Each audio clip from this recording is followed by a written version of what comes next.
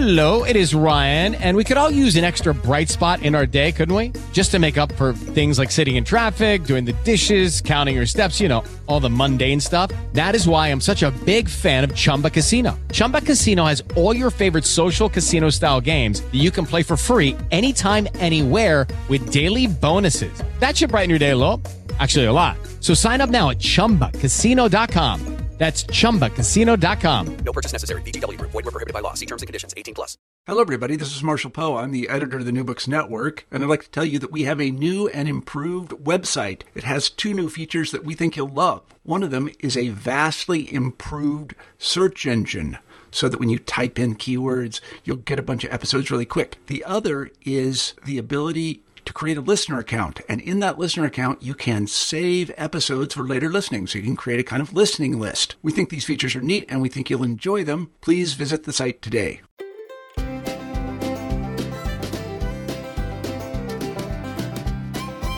Hello again, and welcome back to New Books in the American West, a channel on the New Books Network. I'm Stephen Hausman, your host and visiting instructor of history at the University of Pittsburgh.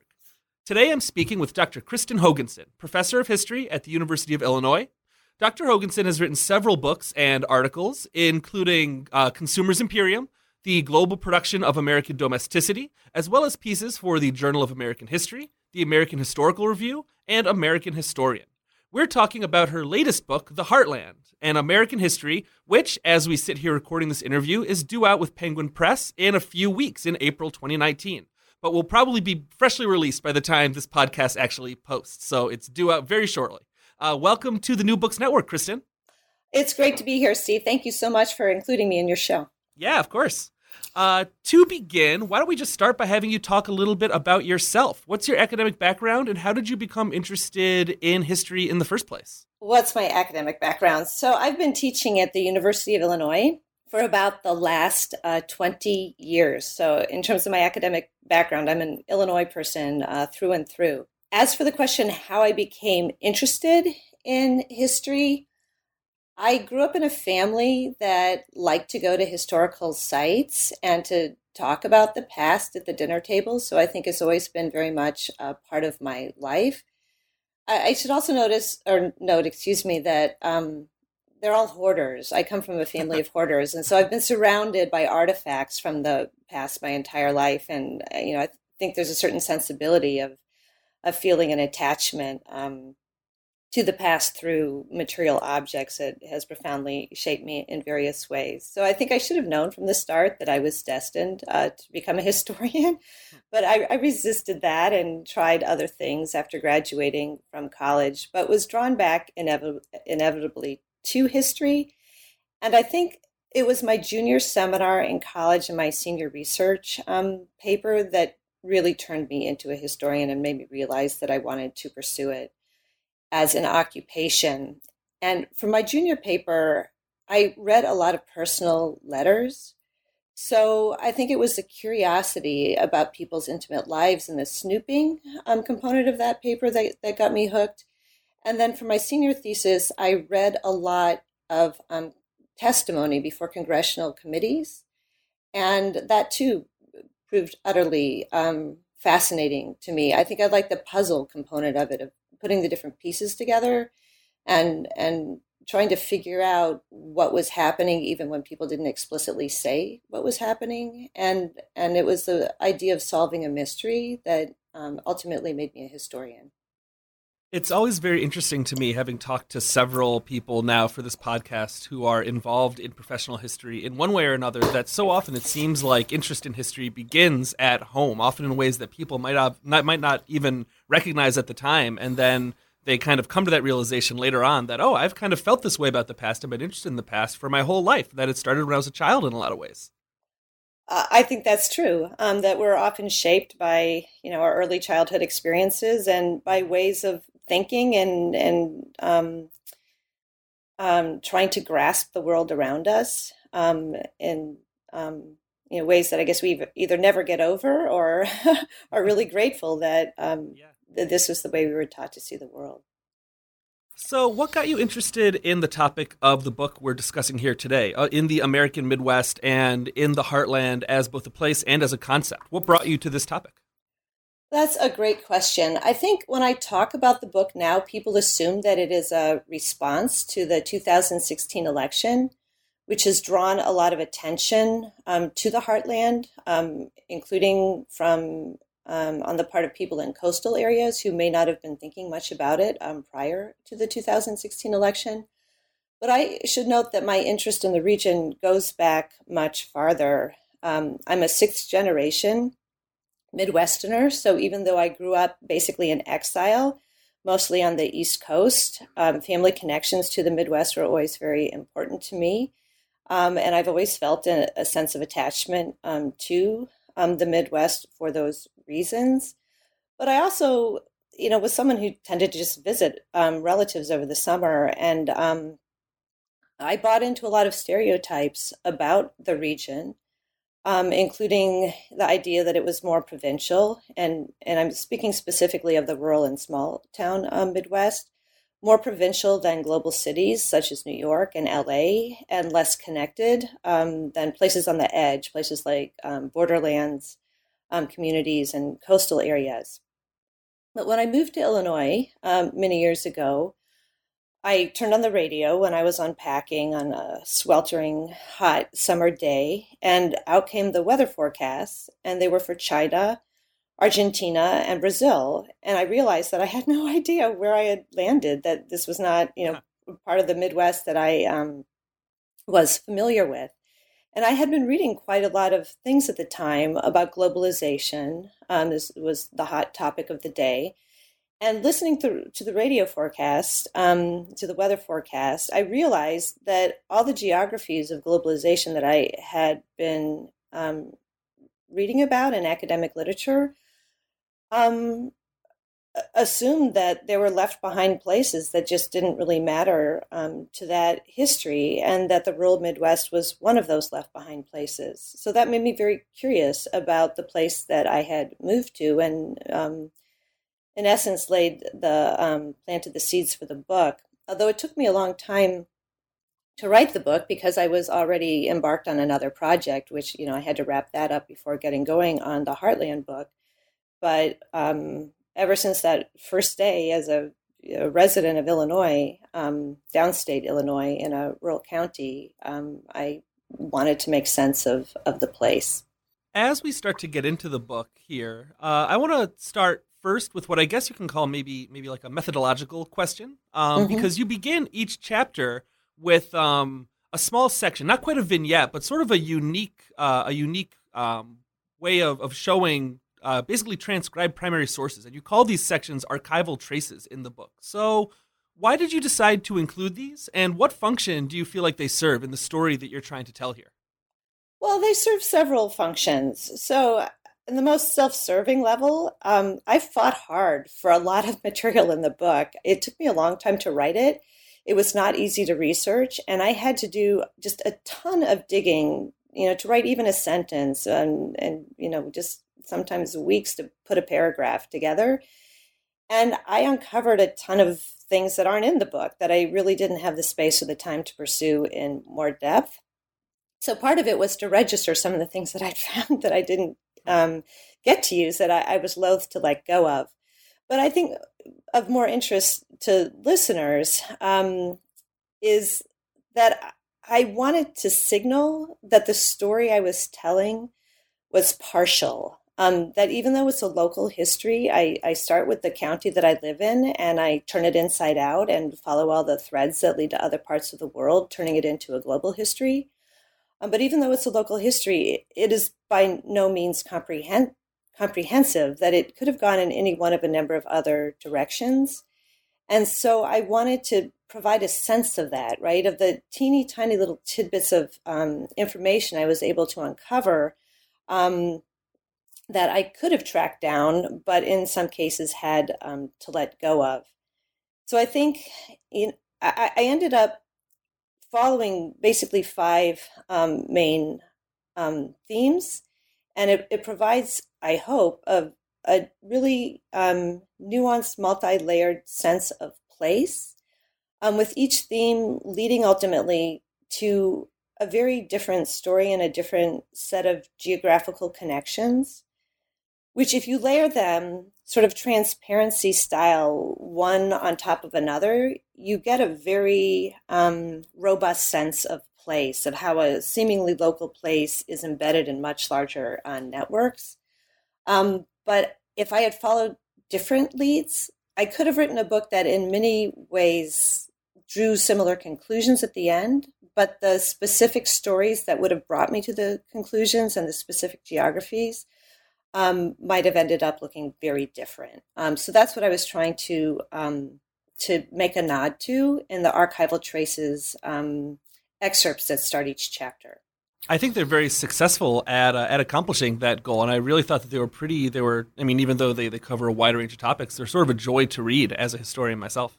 Oh, well, thank you very much. Are there any that really jump out to you? Let's see. Off the top of my head, I mean, as a historian of the American West and of Native American history, I really appreciated, and we'll talk about this a little bit more later on, but all the material about the Kickapoos that are in there, I appreciated that. But really, they set the tone for each chapter particularly well. So I thought that they were very useful in that way. Oh, great. Well, that was part of the intent, for sure. Since we're talking about place, you mentioned the idea of place in your last answer to my last question. Let's talk about place for a bit. So when we're talking about the Midwest, where exactly are we talking about? And how does the Midwest become known as the Heartland? Where are those regions, and sort of what do they mean more symbolically as well? All your questions are good. Okay, so where is the Midwest? If you Google it, you'll get different maps, right? There is no consensus on where the Midwest is. I think many maps will start in North Dakota and go down to at least Nebraska, Missouri, and then eastward to Ohio. But people disagree, right, exactly on which state should be included in the Midwest. So I like to think of it basically as the area between Appalachia and the Rockies.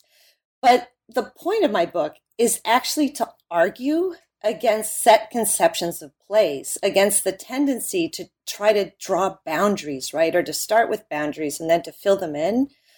And my goal is to let the stories themselves reveal what the boundaries or the regional definitions ought to be. So in that sense, the point of the book is not to embrace one specific definition of the Midwest, but rather to ask, what is this region? How do we define it? Where do its edges, kind of blur into other geographies? And what are the different threads that have stitched it to far wider tapestries? So I'm trying to get at a way of understanding region and locality and place that is not all about wall building and looking inward and defining differences between insiders and outsiders to a particular region or place, but rather to make us more aware of how people in, say, places understood to be regions within the nation have actually been connected to others outside of those regions. As for the question, where did the idea of the heartland originate? There is a long backstory to that. So the area of the country that I write about hasn't always been, obviously, the American heartland, nor either just the American Midwest. So for a long time after being incorporated into the United States, it was the old Northwest, and then became known more as the Midwest or Middle West. And it wasn't until the 20th century that the word heartland caught on as a term for this place. So the word heartland was first used in 1904 by a British geographer, Sir Halford Mackinder, who was writing against the naval theories that were very popular in his time period. So the naval theories basically hold that whoever controls the oceans of the world will exercise global power. And Mackinder argued that, in fact, it was the land masses that really mattered in terms of national or imperial power. And more specifically, he said, whoever controls Eurasia will ultimately control the world. And this was a theory that was later embraced by Adolf Hitler and his Nazi regime, and provided a lot of, the logic behind their efforts to dominate all of Europe, thinking that that would ultimately lead to, more even wider global power. And the word first began to circulate widely in the United States in the context of World War II, in writings on the war in Europe and the struggle to control the European heartland. And then subsequently, after World War II, when it was the Soviets who became seen in the United States as the, as the power that was trying to dominate the Eurasian heartland, creating great anxiety in the U.S. in the early years of the Cold War, the term remained in play as a term about power, ultimately. So in terms of how it became embraced domestically, when people were thinking about the Eurasian landmass, they also began to think about, what are the other sources of geographic power in the world? And a lot of attention then was drawn to North America as not as significant in terms of the total landmass and the population as Eurasia, but nonetheless as a significant locus of land-based power. So in a lot of its early usages as applied to the United States, the word heartland was associated explicitly with just the unparalleled power exercised by the United States in the post-World War II world. And it was typically pinned to urban industrial areas. But at the same time that the word heartland came to convey the industrial capacity of the United States, it also took on, in parallel fashion, a different set of meanings. And these meanings were more about nostalgia and appreciation of a more agrarian lifestyle, and the sense that there was a symbolic core to the nation that was in fact imperiled by some of what was happening in the urban industrial areas that were producing so many manufactured goods. So those areas were seen as populated by more Southern and Eastern Europeans, more by African Americans, and people who had more white nationalist inclinations of a certain vein. Thought that the rural heartland really embodied what they saw as essential national characteristics that were imperiled and that needed to be shored up at all costs. So that is the origin of the vein of the heartland that I write about, which is the idea of the rural and small town Midwest as being the quintessentially all-American place. And you write in the book that the heartland has a reputation for provincialism. And I'm wondering if you think that this reputation is fairly earned, or if that's sort of a misnomer in a lot of ways. Well, as I just said, the heartland has had this reputation as being the quintessentially all-American place. And a lot of that perception of the region has to do with the sense that the rural and small town Midwest is more local than other parts of the country. It's more insulated by virtue of its geographic position, surrounded by a major land mass. That it's the root of the key locus of American isolationism, and as you said, that it is one of the most provincial places in the United States. And I have to say that there is plenty of provincialism to be found in the rural and small town Midwest. But I think to pin the entire burden of provincialism on the Midwest is to really do it a disservice, that it really distorts the nature of the region, that in fact we can find provincialism wherever we look, including in the, coastal megacities that see themselves as the hotbeds of cosmopolitan sensibilities, that, there's a certain provincialism in those assumptions as well. So I wanted to write about that in the book because I think it really matters significantly for our understandings of how the United States came to be what it is today, and for our understandings about the Midwest in particular, which has often been written off by historians and wider audiences as not really worth much attention or consideration, right? With the assumption being that it is this local, provincial, isolated kind of place, and that it's fundamentally dull and uninteresting in a world of global connections. And I wanted to question that and see if there were other stories that really haven't been explored, given the general tendency to write off the Midwest. And then I wanted to pursue the idea that geography is somehow destiny, right? The geographic assumptions behind that people are so inevitably shaped by their place on the map that that some kind of geographical determinism sets in, and that people who are in the middle of the country, by virtue of that location, really are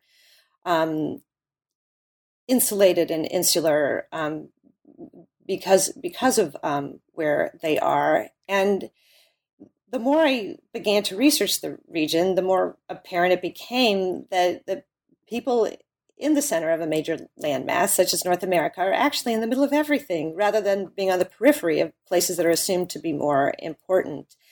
And as you know from having read the book, that one of the major conclusions is that the stereotype of Midwestern provinciality, that is really a stereotype about the rural and small town Midwest, not about places like Chicago, which have long been recognized as global cities, that stereotype really shows a signal ignorance of histories of connection that have not been visible to people writing from major cities or from coastal areas or other parts of the country, that they just have not noticed or identified the site-specific ways that the Midwest has been connected to other parts of the world. Nor have they, in fact, noticed, many of the ways that the Midwest actually resembles other parts of the country, right? We, too, in the Midwest have people who have been immigrants, who have served in the U.S. military, who've been involved in missionary enterprises. We, too, have access to box stores and imported goods and Caribbean cruises, for people of a certain, economic status. And the things that we share with the rest of the country, often kind of get dismissed, as well as the things that outsiders tend not to know about at all because they are foreign to their own specific experiences. So let's talk about some of these global connections then. And to get us started, tell us, before Champaign, Illinois was part of the American Midwest, and before the American Midwest even was the American Midwest, as you say in the book, it was the center of the world to a different group of people. So can you tell us about the Kickapoos and their relationship to the region that would become the Midwest in a later era? Yes, I'm so glad you asked, because the book is bookended by chapters on the Kickapoo people. So if you go back to the time of Columbus, most Kickapoos were living in what is now the Windsor, Ontario, and Detroit, Michigan area. And then what happened as a result of the fur trade is the colonial violence that stemmed from that pushed Kickapoo people farther to the south and west. So they developed an even greater presence in southwestern Michigan, in Indiana, in Illinois, which is the group that I focus on the most, and in Wisconsin. But then in the 19th century, in the era of Indian removal, the Kickapoos who were living in the Midwest were forcibly expelled as part of the process of basically ethnic cleansing and Indian removal in that time period. And so that caused Kickapoos from central Illinois to move to places such as, for a shorter period of time, Iowa, Missouri, ultimately to Kansas and Oklahoma. And then for some Kickapoos to move as far to the south and west as the northern Mexican province of Tejas, now Texas, and then even farther south into the Mexican state of Coahuila, where they eventually got an ejido, which is a community land grant. So what becomes apparent when you kind of track the geographies of the Kickapoo people in the 19th century is that they were astoundingly vast, right? Stretching from northern Michigan, like trading connections in the Straits of Mackinac, as far south as Mexico City, and indeed even farther south to the town of Cuernavaca, for example, in Mexico. So now I'm losing my train of thought. I'm asking big questions. Yeah, so big I questions. Understand. Yeah, and the other thing I should say, just thinking more about the history of the Kickapoo people and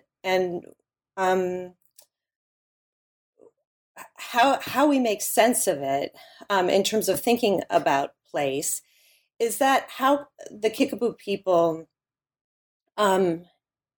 experienced their position in place was very different from how the pioneers who displaced them regarded their position in place.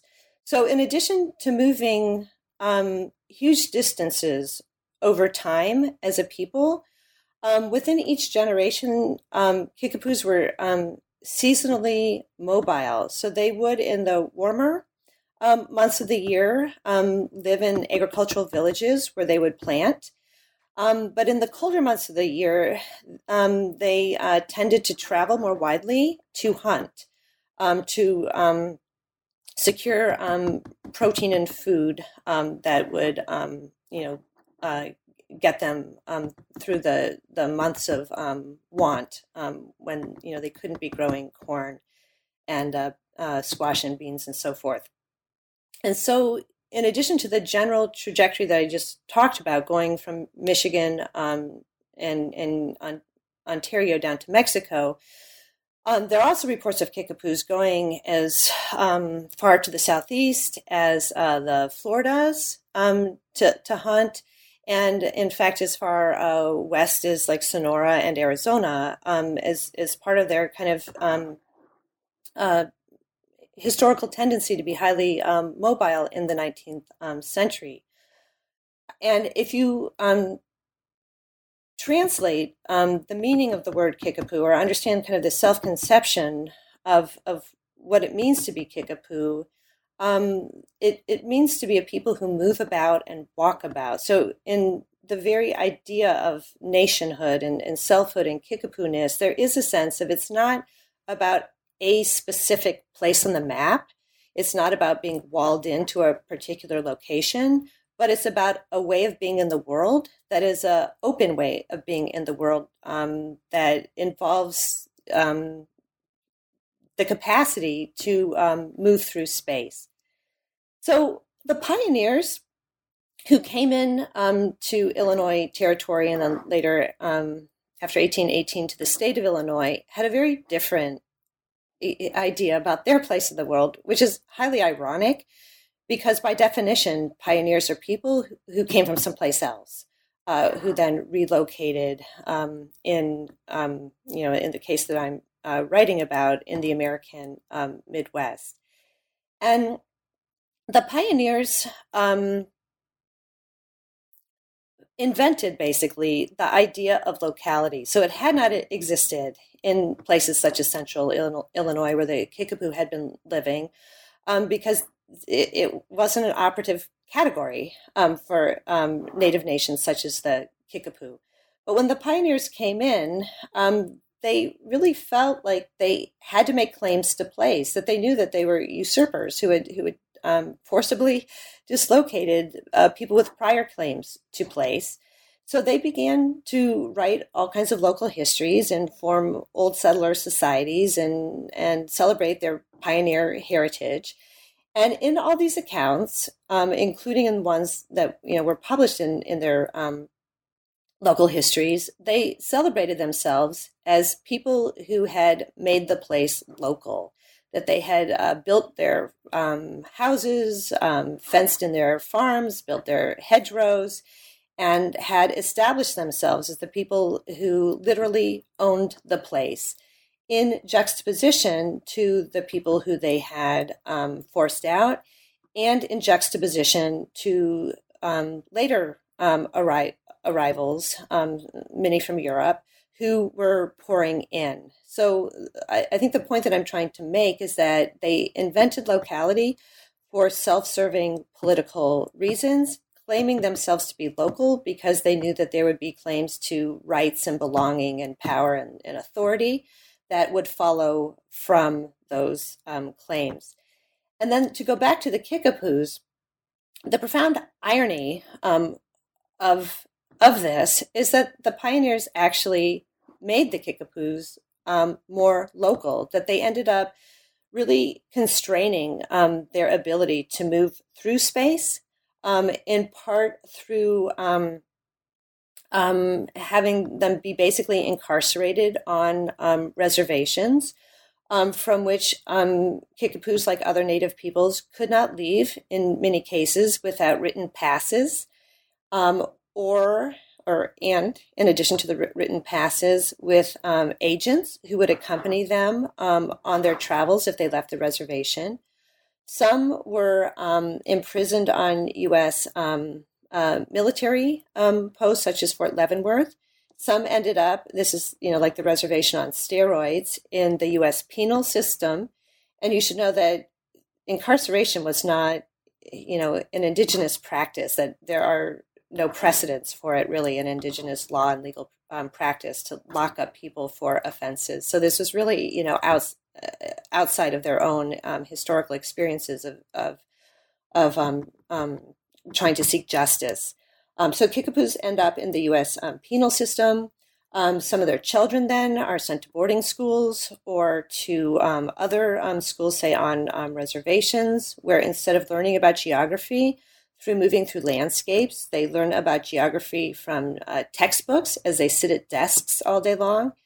Kickapoo women were taught by Indian agents that they should be more domestic, that they should devote themselves to housekeeping, and there is real pressure on them to lead more homebound lives, to spend more time, cleaning at home rather than being out and about.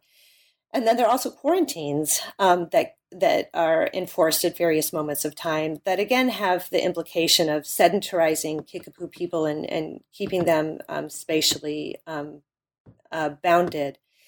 And then if you think about things like the U.S. South in the antebellum period and how racialized the landscape was and how difficult it was for people of color, including enslaved people and Native Americans, to move through landscapes that had slave patrols and people kind of monitoring who's going where, and in which more and more farms are being fenced and claimed as private property, meaning that people who are passing through would be identified as trespassers and as outsiders, and if they hunted on the land or used the land that they were traveling through to feed themselves, then that would be considered a kind of taking on the part of the property holder, with then punitive consequences. So in that whole context that I've spelled out, what ends up happening for the Kickapoos is that they suffer this implosion of space. And that helps explain the attraction of Mexico, which I just mentioned earlier, is that some Kickapoos chose to go to Mexico not only so that they could have a place to call their own in the form of the land grant or ejido that they got from the Mexican government, but also because it was more open geographically to Native peoples who could move more through space without Indian agents and patrols and a central government trying to crack down on them and keep them spatially constrained. So I think in terms of the larger takeaway for, what the specific case study of the Kickapoo people tells us about Native American history more generally, is that yes, of course, land losses mattered profoundly. Removal policies mattered profoundly, that the harm was real and enduring and significant. But there's another component of settler colonialism that mattered profoundly that I think has not gotten as much attention. And that component of settler colonialism is an implosion of space and the effort to spatially constrain Native peoples and reduce their ability to have a more open way of being in the world. And that ultimately culminates in border enforcement policies that make it very difficult now and in the past for people who identify as Native Americans or who have Native American ancestry, in many cases, to cross from Mexico into the United States, or in fact, the U.S.-Canadian border as well. Then the same dynamics can kick in. And one of the just really moving things I think, about realizing the full geographic scope of the Kickapoo story is the realization, one, that they're not the only Native American group that has a border straddling story, and two, that in this era that we live in, of constant talk about walls and the need to, build barriers that keep people out of the United States, specifically people from Mexico and Central America out of the United States via wall building on the U.S.-Mexican border, that some of the people who are the targets of this exclusionary impulse actually have ancestral connections to the United States, including to the heart of the United States, to the American heartland. And that if we regard them in a broad historical perspective and understand these longer, deeper histories, we can see their struggle in part as a struggle for a right to return, which I think casts it in political terms that are very different from how efforts to cross the border into the United States are typically cast in wall building discourse now. I don't know about you, but I'm very busy and I don't have a lot of time to cook. That's why I subscribe to Factor. Eating better is easy with Factor's delicious, ready-to-eat meals. Every fresh, never frozen meal is chef-crafted, dietitian approved, and ready to go in just 2 minutes. You'll have over 35 different options to choose from every week, including Calorie Smart, Protein Plus, and Keto. These are 2-minute meals. Factor meals are ready to eat and heat, so there's no prepping, cooking, or cleanup needed. They're flexible for your schedule. Get as much or as little as you need by choosing your meals every week. Factor's the perfect solution if you're looking for fast, premium options with no cooking required. Sign up and save. We've done the math, and this is important. Factor is less expensive than takeout, and every meal is dietitian approved to be nutritious and delicious. Head to factormeals.com/NBN50 and use code NBN50 to get 50% off. That's code NBN50 at factormeals.com/NBN50 to get 50% off. I really appreciated in the section about the Kickapoos, about how you showed how the kind of local histories that historians often rely on, probably pretty uncritically, unfortunately to say, but how they're often weaponized to create narratives of locality and of that justify settler colonialism in the Midwest. I mean, around North America generally, but in the Midwest in particular, in ways that really undercut concepts of Kickapoo sovereignty, and you cast those in a much more complicated light than I had looked at them before. So that was one part of that section on the Kickapoos and on this idea of localism, and that I really appreciated. Oh, I should have mentioned that earlier. And in fact, you put that really well, the idea of weaponizing local histories. So one thing I forgot to say in that long statement I just made is that a lot of local histories, as part of their efforts to claim rights and belonging for pioneers, was that pioneers were people who put down roots in juxtaposition to Native peoples who never put down roots in the same way. And so they would describe people such as the Kickapoos as inherent ramblers or rovers, or use different adjectives that would just convey, oh, they don't have a sense of connection to place. What they don't say is one of the reasons, in addition to some of the reasons I just spelled out, why people such as the Kickapoos moved in the early 19th century was that they were victims of warfare, right? That military units, militia units were attacking their villages and they were destroying their stores of corn, that they needed to survive in the months ahead and to have seeds to plant in the upcoming spring, and that often the duress of suffering from colonial violence made Native peoples even more mobile than they had been previously. And then another thing that happens, in addition to rights claims on the part of the settler colonists who call themselves pioneers, early on, is that down the road as Native peoples get displaced, then in subsequent places of residence, the people say, well, they're new arrivals. And because they're new arrivals, they don't have any claims to place in the place that they've been forced to move to. So then it is a set of political beliefs that gets perpetuated in a kind of an escalating fashion over the generations, with consequences for Native peoples then who have a much harder time claiming rights to place.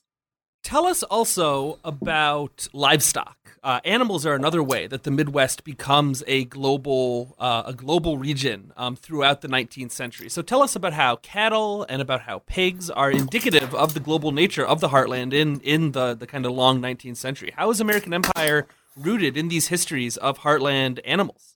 The animals are part of a larger story of biological transformation. So let me just start with that bigger story, and then we'll cut back to the cattle and pigs that you just referenced. So I live in Illinois. That's the place that I take as a starting point for my book. And Illinois is known as the Prairie State. But if you look at maps of Illinois, less than 0.1% of the landscape is actually native tallgrass prairie. So the rest of the state has been thoroughly transformed by biological importations. So you might think, oh, this is just a story of urbanization, but it's bigger than urbanization. It's even in rural areas of the state look nothing like they looked like prior to the advent of European colonialism. So many of the transformations were quite purposeful, and many of them really took off in the late 19th and early 20th centuries. And we can see some of the transformations, just from the air. They're so significant. So think about things like the fields of soy, right, that are checkered with cornfields across central Illinois. Soy is an East Asian crop that was introduced around the turn of the 20th century. But you can also find it, if you have the tools, if you have a microscope, on a much smaller scale. So at the same time, scientists began introducing bacteria that they had imported from Germany that could fix nitrogen in the soil, which would keep the soil healthier and make it more productive over the generations. So, you can't see that from the air. But again, it's this really significant biological transformation. If I look out my kitchen window into my backyard, I have an apple tree, which is like buzzing with, honeybees in the summer. Many of those bees are descendants of recent immigrants that were brought in, again, at the turn of the 20th century because they were thought to be superior to native bees.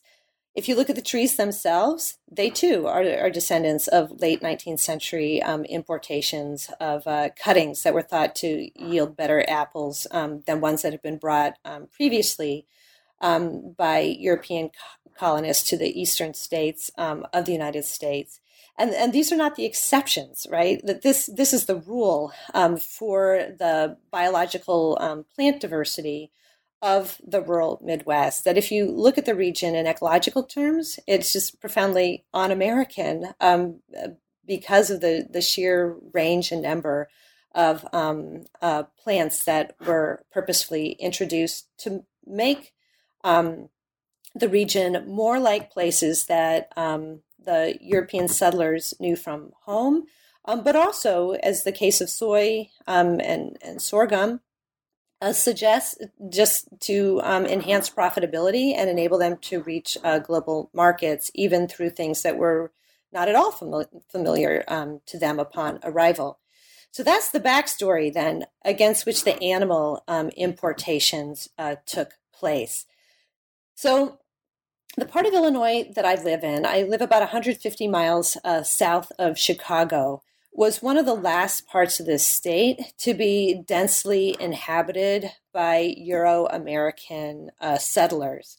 And the reason why is because it was so swampy. It was basically thoroughly wetlands. And from the air now, you can still see residues of that. You can still see like puddles in the fields. At this time of year, they're called fludels, and birders like to go to them, to see what migratory birds, land and make use of the puddles. That's a great word, by the way. Yeah. But the fields don't look anything at all like what they looked like in 1800, when they were basically, it was marsh. And those early conditions meant that it was very difficult for farmers moving in to cultivate large pieces of land, because the seeds just wouldn't take hold in such wet conditions. And so that made Illinois a major rangeland in the early to mid 19th century. And the initial animal that was most profitable, it was the cattle industry, and the land was used for grazing purposes, where the cows could go and kind of higher land where they could get more grass. And then the early cattle entrepreneurs then, because there were no good transportation networks, no major east-west rivers, no railroad lines or highways at that point in time, they had to walk their animals from central Illinois all the way to the markets of western Pennsylvania, during the course of which the animals would lose quite a lot of weight. And I think probably the drivers would too, because it was quite an arduous trip. They had to swim a couple rivers. They had to watch out for bandits on the road. They had to keep their animals in line. It was really quite exhausting. So over the course of the 19th century, they began to drain their fields and gain the capacity to plant more grains, a major grain of which was maize or corn, which was used largely for livestock fattening. And then in the aftermath of the Civil War, those who were still using their land for grazing purposes began to get outcompeted by places to the southwest, particularly Texas, which became a kind of major ranch land with the capacity to just produce massive numbers of animals, kind of rangy, tough, hardy animals that could be sold for meat purposes. So the farmers then in places like central Illinois, and what was becoming the Corn Belt, decided that they had to have a different economic model to compete. And so what they did is they started to import high-end animals for breeding purposes that they thought would mature faster, put on weight faster, and marble in ways that would make them attractive to the higher-end markets of the U.S. East Coast and Europe. And to get those animals for breeding purposes, they went not only to Britain and other European countries, starting in the 1850s, but they also went to Ontario, especially after the Civil War. And in Ontario, there were a number of livestock breeders of British ancestry, and some of the most prominent of Scottish ancestry in particular, who had these close family ties to breeders in Aberdeenshire, and who, through those familial networks, would import, some of the most valuable livestock in the world at the time to their farms in Ontario, and then U.S. buyers from the Midwest, through this kind of densely felted network of livestock breeders would travel to the Canadian fairs to purchase animals, and the Canadians would come to the U.S. fairs to sell their animals. And they would import animals that were understood as basically aristocratic animals. They were pedigreed animals whose ancestries were traced in herd books back through the generations and who had names in many cases that were prefaced by words like Lord or Duke or Sir that indicated that these were, European high-value animals that would connect the breeders of places like East Central Illinois to the aristocratic breeding circles of the old world. At the same time that they're importing these animals that were basically racialized animals, right? Understood as Northern European, pure-blooded aristocratic animals. At the same time as they're importing those animals to their farms for breeding purposes to improve the quality of their herds, they also are becoming more invested in the fattening industry, the feedlot style fattening of range animals prior to their slaughter for meat purposes.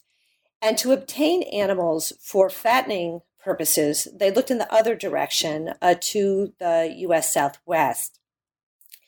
If you look at older histories of the range cattle industry, they tend to just exclude Mexico, right, from the map. That the geography basically ends with the southern Texas boundary. But I dug around a bit, and it became very clear that the borderlands between northern Mexico and Texas were quite open in the late 19th and early 20th centuries, that there was a lot of border crossing back and forth, that Texas ranchers would go to Mexico to acquire animals. They would invest in ranches in Mexico. It was easy to have animals, wander off of different ranches, cross the river, the Rio Grande, one way or the other. There was tons of rustling that went on back and forth across the border. And so to say that the animals that were imported for fattening purposes were just Texas animals really misses that there was a huge Mexican component to the story. And the thing that tipped me off to the Mexican component of the story was different disease outbreaks, which were quite concerning to Midwestern farmers because not only did they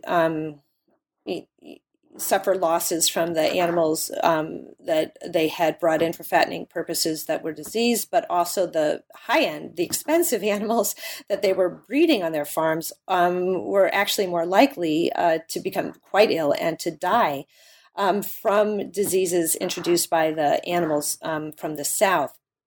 The leading disease, the one that figures largely in the book, was known as the Spanish fever, and on occasion is Mexican fever. And it caused all kinds of horrible, symptoms like frothing at the mouth and stiffening, and was lethal to high-end animals. And farmers were able to quickly figure out that it was something that was introduced by animals brought in from the South, either in some cases up the Mississippi on steamships, on the decks of ships, but in other cases, animals that had been driven long distances over land to railroad lines that could then carry them from places, such as Kansas, to the feedlots of states such as Illinois.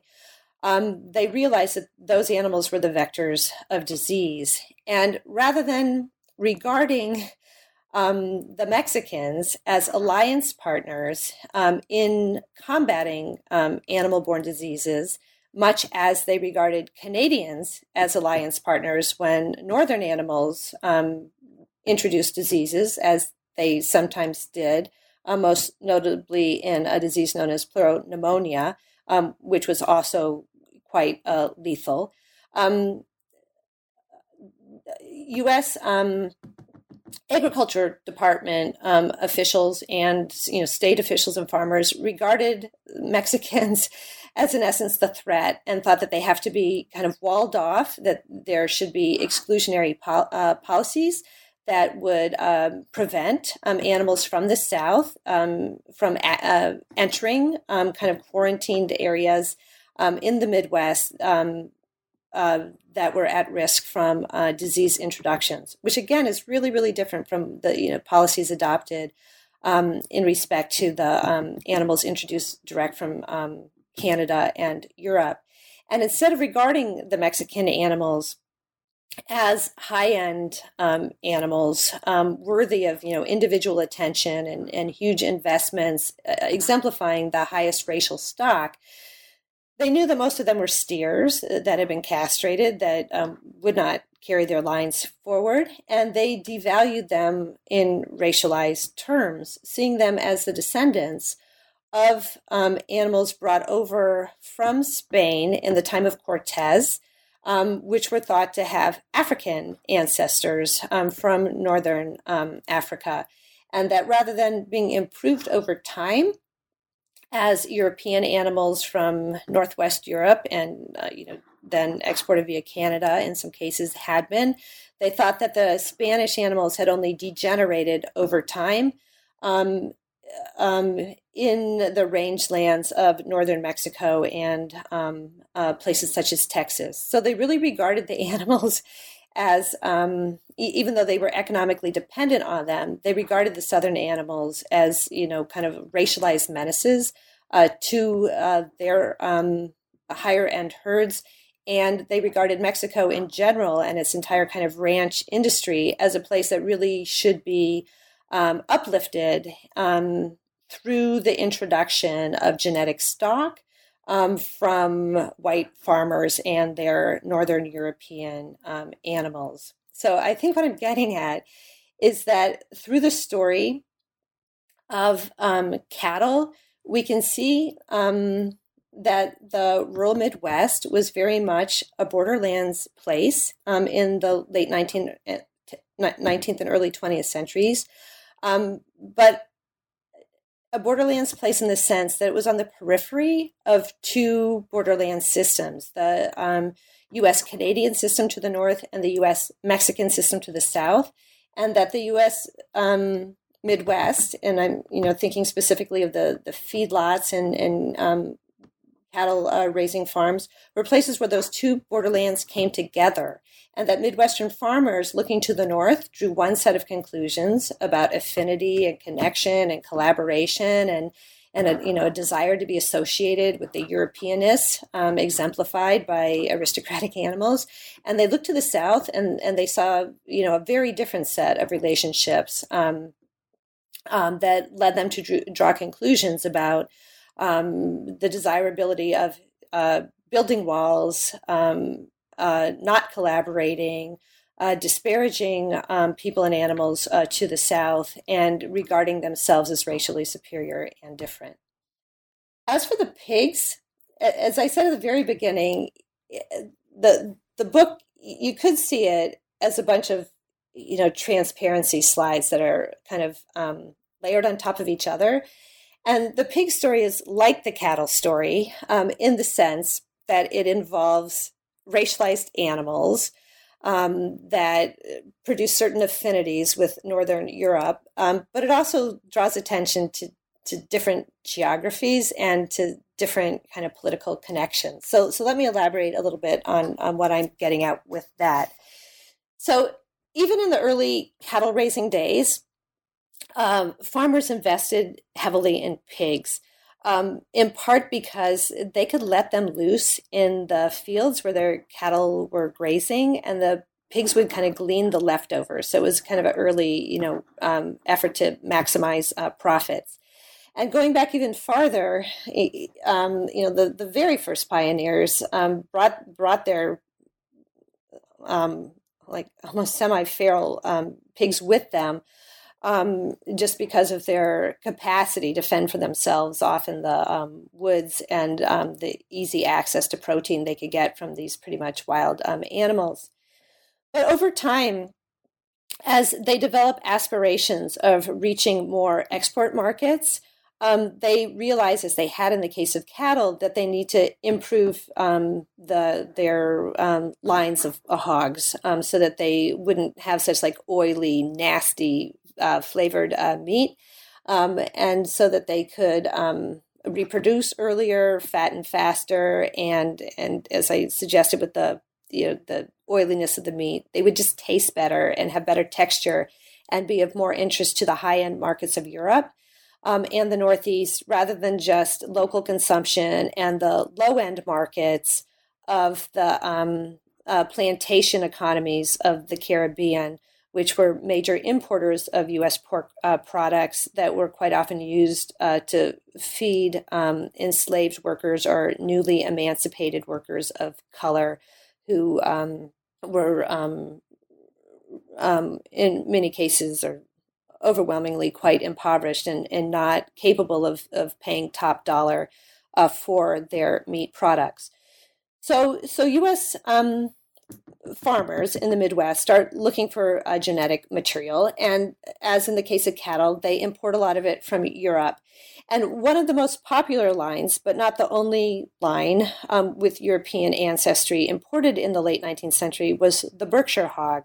And there was quite a Berkshire phenomenon in the late 19th century where it just had all kinds of press coverage as the leading line of pigs for its many virtues, and there were Berkshire breeding associations and a Berkshire kind of fair circuit where if you had a pedigreed pig, then you had access to compete in different competitions to win medals and prizes. And there was all kind of Berkshire policy that was set by teams of people from not only the United States, which had invested heavily in Berkshires, but in places like Canada and Britain as well. They would get together in these gatherings to determine what attributes they would look for in the breed. And the thing I want to point out about the pig is that even though, in terms of its ancestry, even though it was understood as a British pig, the farmers who were buying into it knew that it had Chinese ancestry, recent Chinese ancestry, via the ships of the British Empire that had brought East Asian animals back to Britain for livestock improvement purposes. And I don't want to get too far off topic, but you said I have time to ramble. So let me tell you the deep story, right? Of the separation between European and Asian hogs.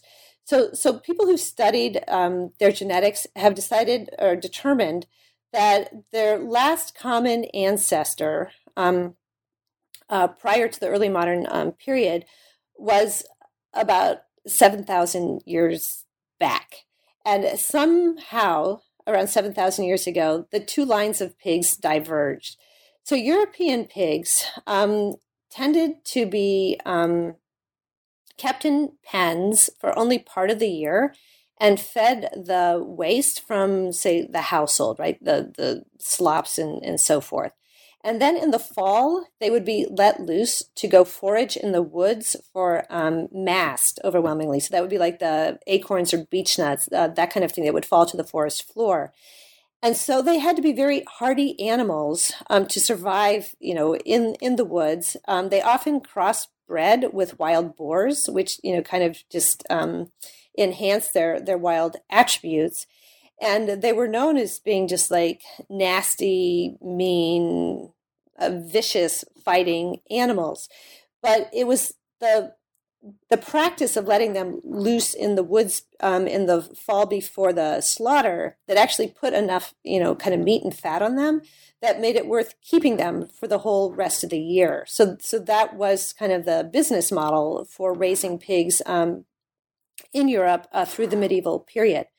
But in China, they had a really different practice, which was keeping animals penned up, keeping their swine penned up year round, constantly feeding them household and other scraps, and then selectively breeding them over time, which meant that the Chinese pigs, over the course of many, many generations, developed much longer intestines, which enabled them to squeeze more nutrients out of each unit of food that they were fed, which then had implications for their capacity to fatten. So basically, the Europeans got a 7,000-year shortcut when they started importing pigs and using them for breeding purposes.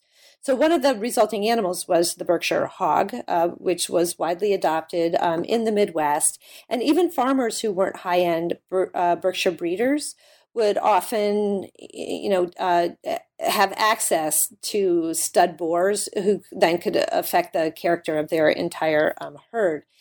And so through the access to this higher end animal, they were able to develop meat products that were more attractive to European purchasers.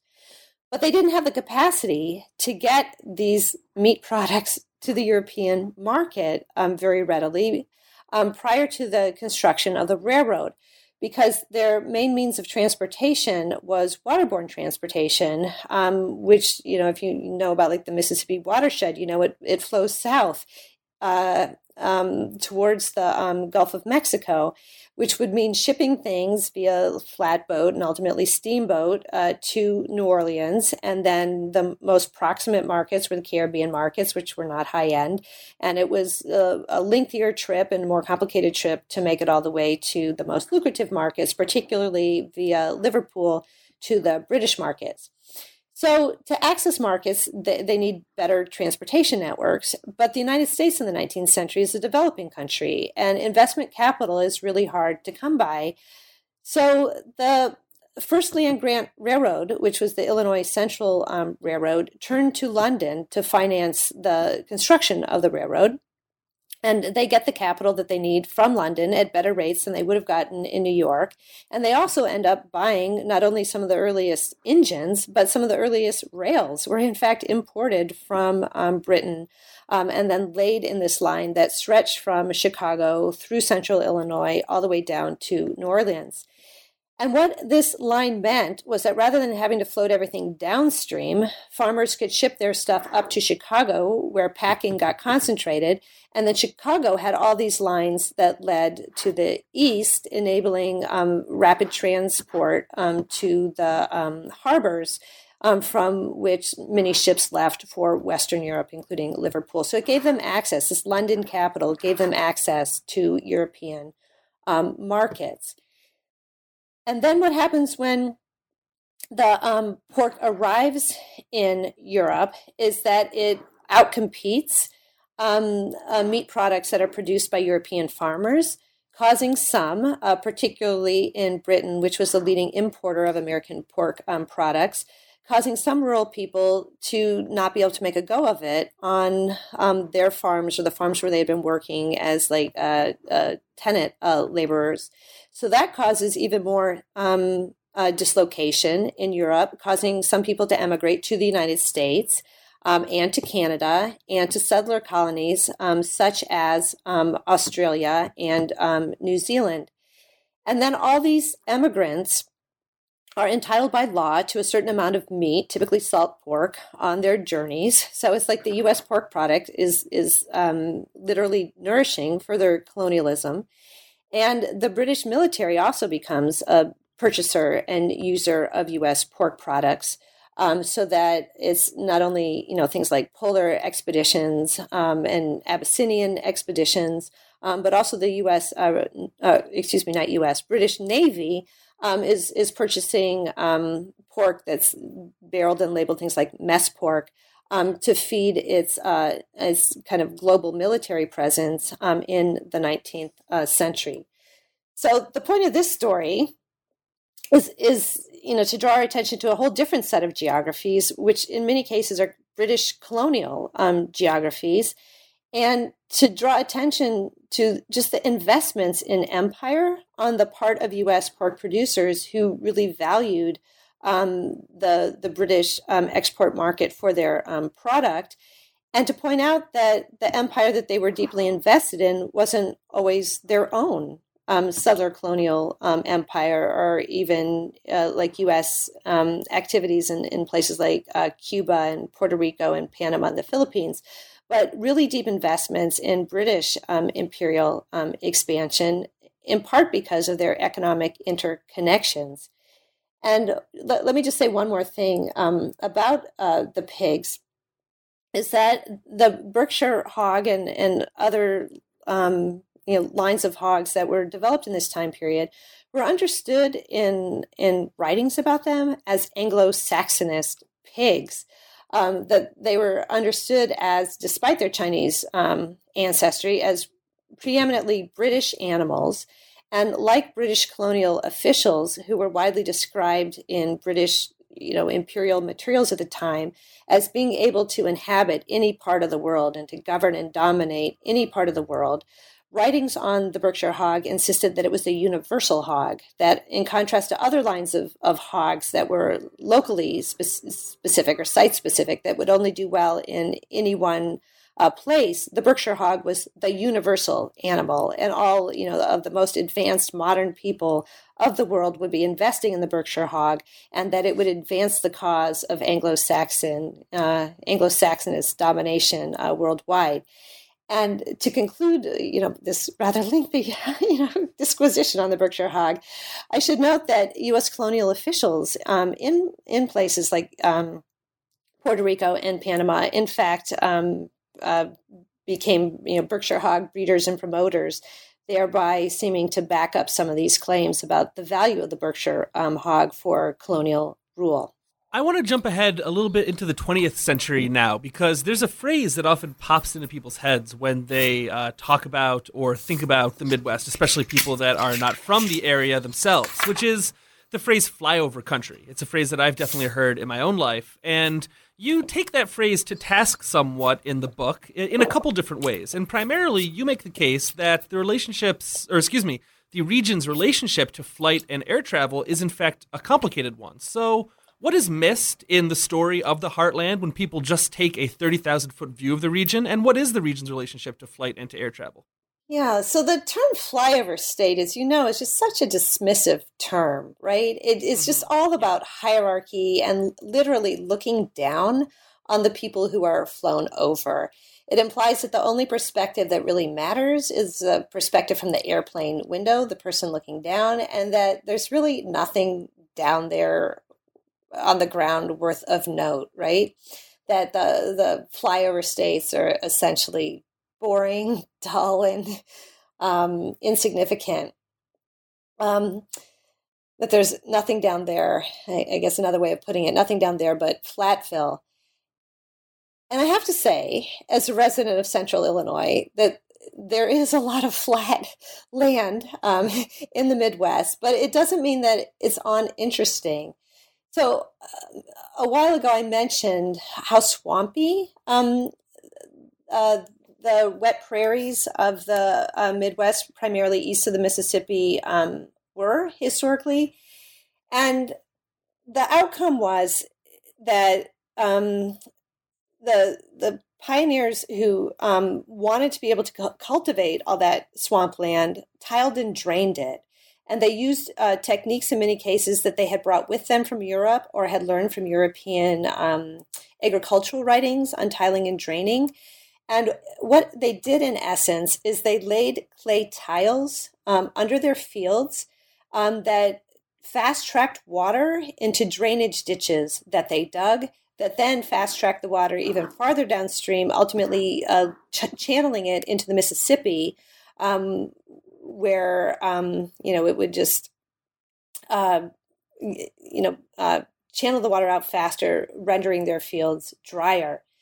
So what this means is that the formerly very wet prairies of the Midwest have been thoroughly transformed by massive engineering works that you cannot see from airplane windows unless you really, really know what to look for. And then, you still have, it has to be in your imagination because you can't actually see the clay tiles because they're underground.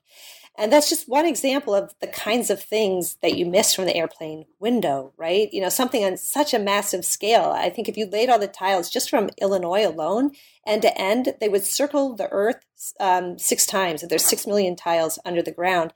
And yet the flyers over have no idea, most of them, that they are down there.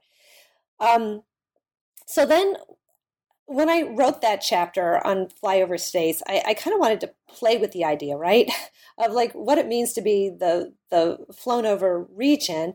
And part of thinking about the region as the flown over region is realizing that the people on the ground have actually looked up and that they've paid a lot of attention to their own place in the world. They have their own views on how they're positioned in the middle of everything, and that aerial connections are actually a significant part of that story. So one of the most surprising things that I discovered in the course of my research was the importance of birds to rural people in the 19th century through at least World War I. That I hadn't realized how important birds, in many cases migratory birds, wild birds were, to protein on the part of rural people who hunted them, including, species of birds that are now like protected, right? Various types of plovers that, you would never hunt now, but back in the 19th into the 20th century were quite commonly hunted for food.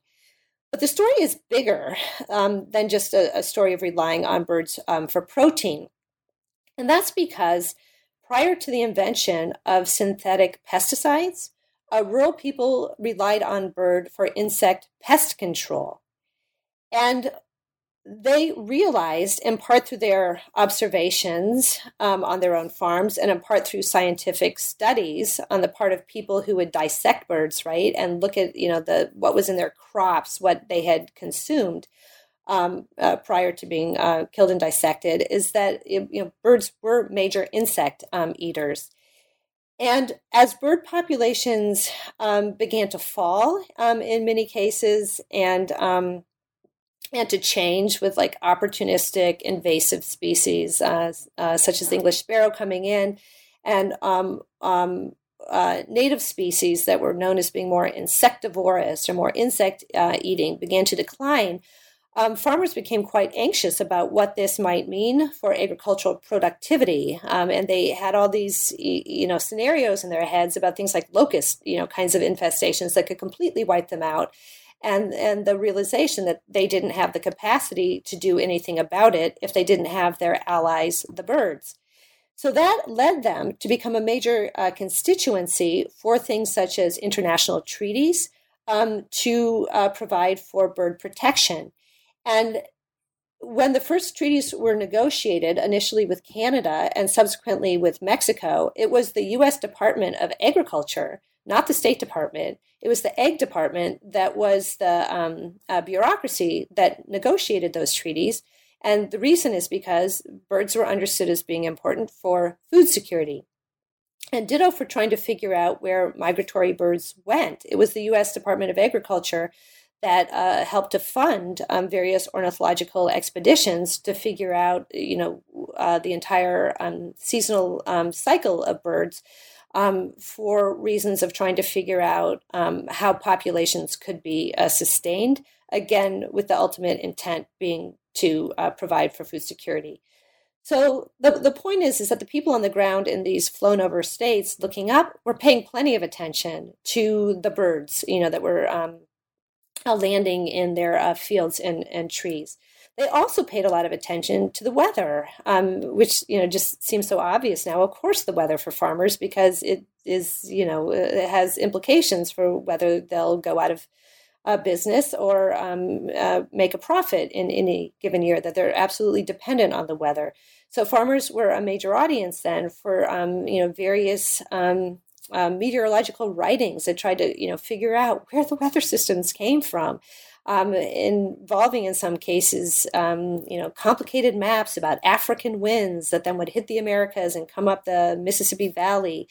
And being in the tornado belt, they were particularly concerned about, why tornadoes and what causes tornadoes. And there's a fascinating body of writing that initially positions tornadoes as kind of like tropical weather storms that can be lumped with things like hurricanes and cyclones. And it's only over the course of time, towards the end of the 19th into the 20th century, that tornadoes become classified in a category of their own, which has the implication of moving the Midwest out of the tropical parts of the world into this zone of its own on the borderline, basically between northern weathered patterns and southern weathered patterns, leading farmers to see themselves like they're right in the middle of these north-south weather wars. Fortunately, from their perspective, closer to the north than they had been before, but still really on the edge of kind of two geographical systems, one skewing northern and more white, and one skewing southern and darker. So that's one of the things that trying to get at the perspectives of people on the ground looking up revealed. But I should also say that the Midwest has historically been a place to land and take off, and that is a huge part of what it means to reflect on flyover narratives. So let me start with the example of long-distance ballooning. So the earliest races, which were quite popular at the end of the 19th century for total distance covered and for total time in the air, the earliest races in the balloon circuit brought people from across the United States and from Western Europe in particular together in these international competitions. And the ones that were launched in the United States were often launched from Midwestern cities, places such as Indianapolis and St. Louis, because the ballooners didn't want to go down over water, right? Like if you launch from New Jersey or a place like that, there was a certain risk involved, or ditto if you launched from like Cleveland or Detroit. But if you launched from, the heart of the heartland, then odds were you would go down over land. Although there were some, scary cases of balloons that actually made it to the Great Lakes and then, started to go down. But the sum of the matter is that farmers, like working in their fields then, would see these balloons passing overhead, and they would sometimes get ballast dumped on their heads. They would hear voices calling to them from the heavens. And there was this whole array of reports of UFO sightings in the earliest years of the 20th century, where people would report seeing lights and hearing sounds in the sky in the night. And I think that's definitely connected to these long distance balloon races.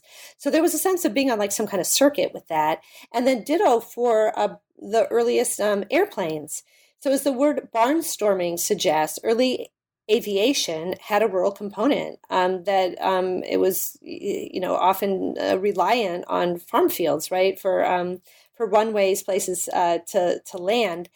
And you can see in county fairs in the earliest years of the 20th century that it was like obligatory pretty much at first to have balloon ascensions in which hot air balloons would rise up. And in many cases, somebody then would jump out with a parachute attached to like add to the drama and excitement.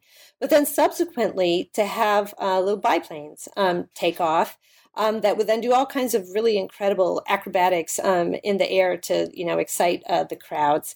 And the people who performed those aerial stunts, many of them were rural Midwesterners in origin. But there was also this kind of international cast of globe-trotting characters who were on this aerial performance circuit who then would pass through these small Midwestern towns for their county fairs to perform feats of, aerial daring and wonder. And then all that ultimately fed into military aviation. Especially during World War I, which is when it took off. And in the county that I take as my starting point, there was a base that was constructed, Chanute Air Base, in 1917 to train pilots to fly with the intent, which was realized, of sending them to France to perform reconnaissance and aerial combat missions. And the people who staffed that base, many of them had gained military experience serving as far away as the U.S. colony of the Philippines. And then more immediately, some had been involved in the Mexican expedition under Pershing and had flown various sorties into Mexico. And so then, having done that, they came to Central Illinois to teach aviation to new recruits. And the military liked the rural Midwest for air training, at least in the warmer months of the year, because of the grid. Which made it easy for pilots to navigate. Before they had good control panels, they would just follow the grid to figure out where they were going. And because all those fields that I mentioned had been tiled and drained, provided great places to land.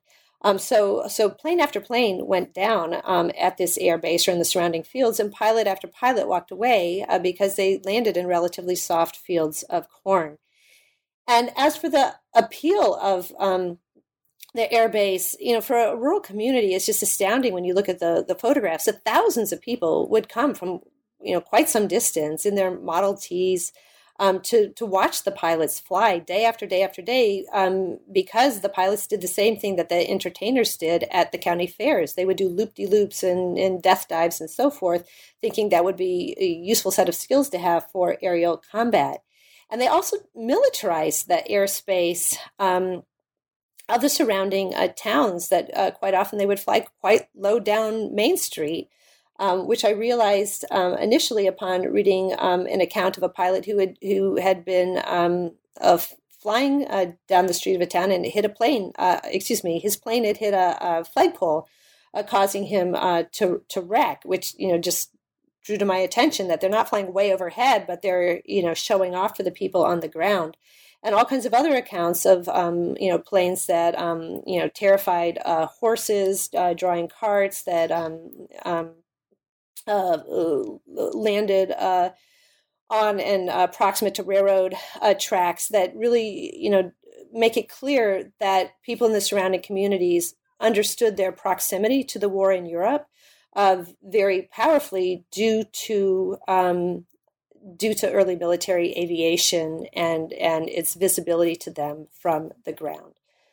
So all that is kind of a long-winded answer, but the takeaway for thinking about flyover states is that if you kind of look at aerial connections from the ground, it suggests that people in rural communities, even in the middle of a major land mass, understood themselves as having close connections to people quite far away via the easily transversible space of the air. And it also suggests that maybe some of the most provincial people in, whatever kinds of stories you hear about flyover country or flyover states are the flyers over who really don't understand these, just rich and astounding histories of what was happening in the Great Red, heart of the United States at the time. So this is a very rich book, and there's several topics that we haven't even had a chance to get into on the podcast today. But I'm wondering, and this is usually maybe a bit of a difficult question, but I always like to ask my guests nonetheless, if there's one takeaway that you hope people come away from this book with, what might it be? What's sort of the central idea that you hope your readers come away from this book thinking about? Oh my gosh. I have rambled on. I have so much more I want to talk about, and I'm just really disappointed that I can't tell you about the story of the two McKinleys and the anti-colonialist activities on U.S. College campuses in the earliest years of the 20th century on the part of international students. Okay. All the more reason for people to buy and read the book. You don't want to spoil everything. Oh my gosh. Yeah, there's so much more. So as for what I want people to take away from the book, I think the first thing is I'm part of a much larger movement to put the Midwest back on the historical map, right? To counter a longstanding pattern of basically slighting this region of the country in historical accounts. And I want people to understand just how many weird and fascinating stories there are to be found there of crayfish destroying corn crops, of the celebrity, animals that I was talking about wireless communication, about things like the UFO sightings that I mentioned. On another level, I want people to think about the nation and about the role that the heartland has played in national mythologies as the seeming core of the nation, the most all American place, and to think about the politics of that, about which I think are about drawing lines between insiders and outsiders, and to think about different ways of understanding place that are not so much about starting with assumed boundaries and then filling in the map based on the preconception of what those boundaries might be, but to have a different way of looking at the world, which is not so much about us versus them, the true heart of the nation versus everybody else, the United States vis-a-vis the world, but to think of the connections that link even the seemingly most local of places, even in the seemingly most local of times, which is the time that I write about, to think about the connections that have stitched the specificities of place to the wider fabric of space. And my last question, I always like to get a preview from my guests of what they might be working on next. And I know that this book is not even on shelves yet, so you're probably barely even thinking about this. But if I know historians, I know that you probably have some idea percolating that you might want to start working on in the not too distant future. So what do you have planned for your next project, if anything at all? Well, I am digging around, and if anybody has ideas, I would welcome them. But I'm pretty sure I will be writing on the Great Lakes. So originally I was curious about what it meant to colonize water, and driven by concerns about sustainability, specifically what it will mean when water shortages become more acute in the U.S. Southwest, and even, say, if my own aquifer in Illinois were to go dry. So I think those are the reasons why I'm curious about the Great Lakes. But I've started doing a little bit of digging in sources from my main time period, so the late 19th and early 20th century. And the thing that has jumped out to me most so far is power, and specifically hydroelectric power, which of course has settler colonial politics in terms of the people affected in many cases by taking land and by damming up different waterways. But that also kind of unspools in ways I hadn't expected, in terms not only of like U.S., British, Canadian cooperation and collaboration across the U.S. Canadian border, but ultimately I'm even beginning to turn up a couple leads on collaborations then to invest in hydropower and electrification in the Caribbean and Central America that was a collaborative effort on the part of like Canadian, British, and U.S. capital, which goes against, in part, the assumption that U.S. power in the Caribbean and Central American was pretty much U.S. power, that it emanated strictly from the United States. And if these leads, kind of take me anywhere, it suggests kind of different origin stories and different geographies to the exercise of U.S. power in the Caribbean and Central America. So we shall see. And if any listener has leads and suggestions for me, please send them my way. That sounds like a great project, and I hope you get some emails with some ideas. That would be super. Kristen Hoganson is professor of history at the University of Illinois. Her newest book, The Heartland, An American History, is out just this month in April 2019 with Penguin Press. Thank you so much for joining us today, Kristen.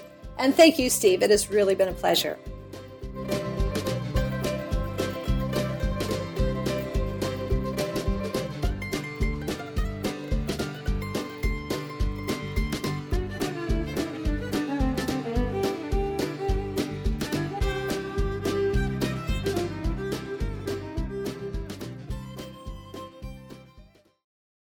Hello, it is Ryan, and I was on a flight the other day playing one of my favorite social spin slot games on ChumbaCasino.com. I looked over at the person sitting next to me, and you know what they were doing? They were also playing Chumba Casino. Coincidence? I think not. Everybody's loving having fun with it. Chumba Casino is home to hundreds of casino-style games that you can play for free anytime, anywhere, even at 30,000 feet. So sign up now at ChumbaCasino.com to claim your free welcome bonus. That's ChumbaCasino.com and live the Chumba life. No purchase necessary. VGW Group. Void where prohibited by law. See terms and conditions. 18+.